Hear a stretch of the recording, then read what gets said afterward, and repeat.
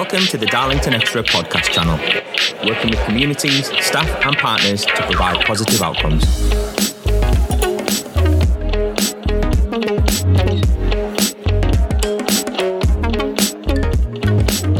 Hello and welcome to the Darlington Xtra podcast. My name is Martin Webster. I'm the Workforce Development Manager in the People Group. And today we're going to be talking to Councillor Roche, who's the Cabinet Member for Health and Housing, and to Matt Hufford from the Housing team. We're going to be talking about the role of the Cabinet Member, and we're also going to be talking about the important role that the Tenants Panel plays in the voice of the community in Darlington. So we're just going to do it as a bit of a kind of question and answer as we normally do, very relaxed. And we're going to start with some introductions. So Councillor Roche, would you mind introducing yourself?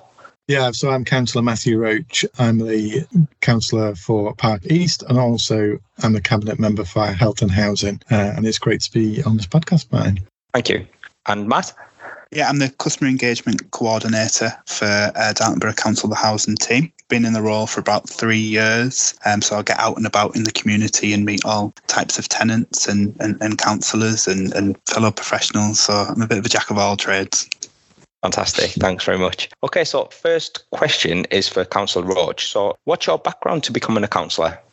I guess there's two main drivers that led me to stand as a councillor. Firstly, I've always been involved in community work. Since I was a kid, I was volunteering in my local church. I've been active in tenants and residents associations, an arts charity, homeless charities. I was also one of the founders of Darlington for Culture, was vice chair of Darlington Credit Union, chair of Bike Stop Darlington, which was a community business, and a trustee of Crown Street Library. And the last of those three were all based in the ward that I now represent. Secondly, I've increasingly believed that the country needs a change in direction, that there are too many things that are not right in the way that things are being run, and we needed a change. So these two elements really came together to make me feel that standing as a councillor was the natural next step for me. And I'm incredibly honoured to have been elected as the councillor for Park East. It's really the heart of Darlington, covers the town centre, Skirn Park, Park Place, Hargreave Terrace and Penchbury Street, Borough Road. It covers a big area, and representing and supporting these areas is incredibly important to me. That's brilliant. And I think being able to kind of represent the voice of the people in those areas, and I've worked as a practitioner on a lot of those areas in youth and community kind of work as well. So I do have a real affinity to a lot of the areas that you mentioned there, particularly on Skirn Park, where I did a lot of youth and community work personally myself. And it's such a great estate to be part of and to link into as well. And I think the voice of people is really important. So in terms of your role as portfolio holder, can you tell us a little bit about that?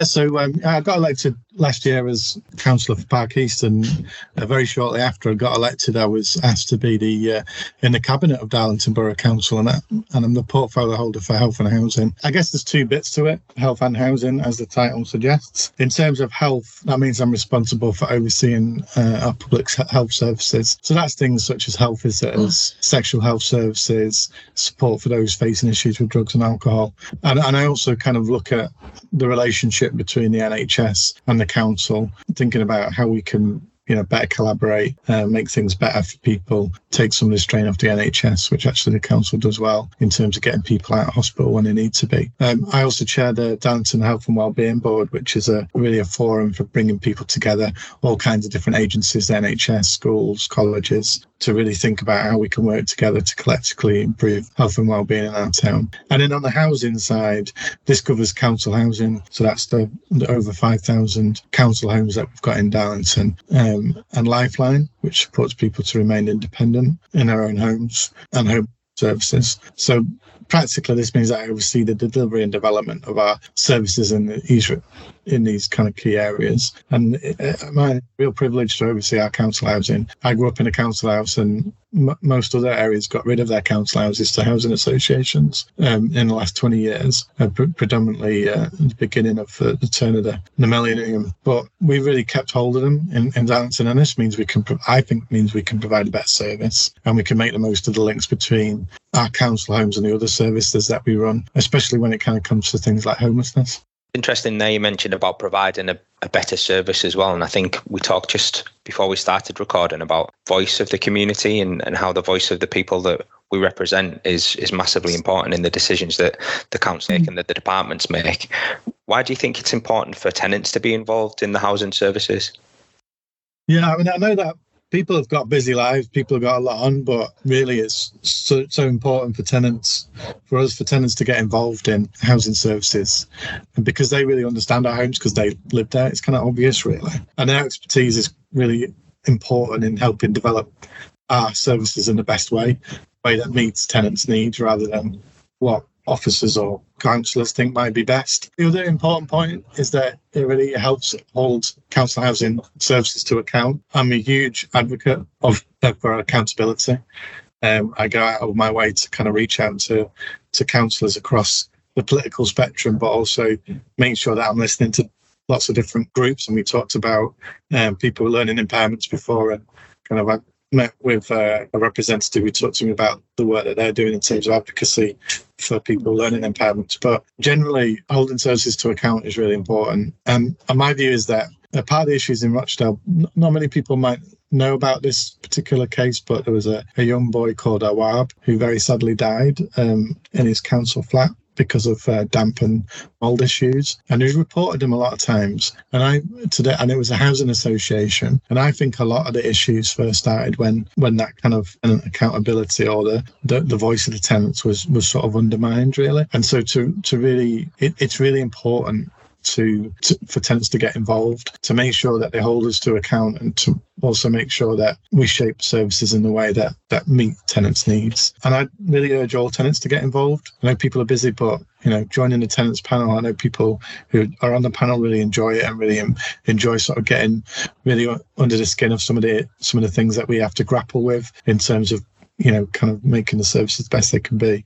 Come Out Estate Walkabouts, which Matthew Hufford, who we'll hear from later, has kind of really well organised across the borough. They're really important in terms of getting people out and about and sort of putting issues on the street. And if tenants join us, it makes it a lot easier for us to understand what the issues are. Be part of a tenants association, answer consultations, or get involved in community projects, which also Matthew's involved in supporting.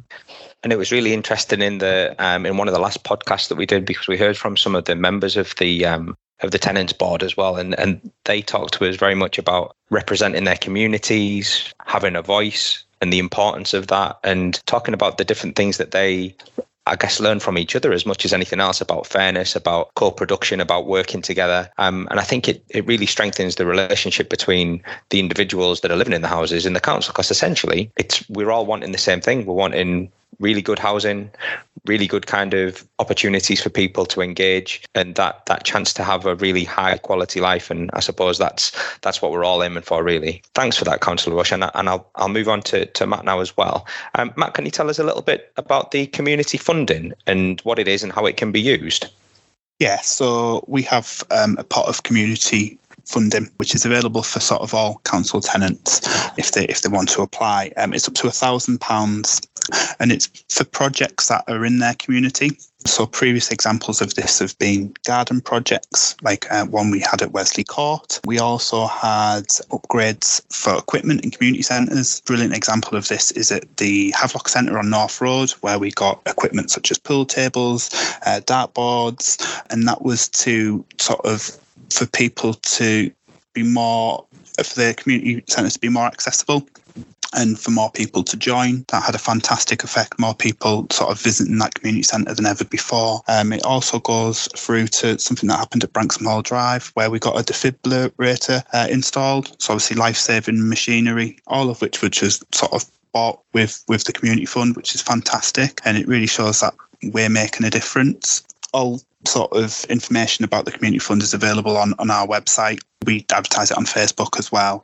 But obviously, if anyone wanted to speak to it with me, I'll be available at all times as well. So yeah, it's a fantastic project, and it will continue sort of within the next year as well.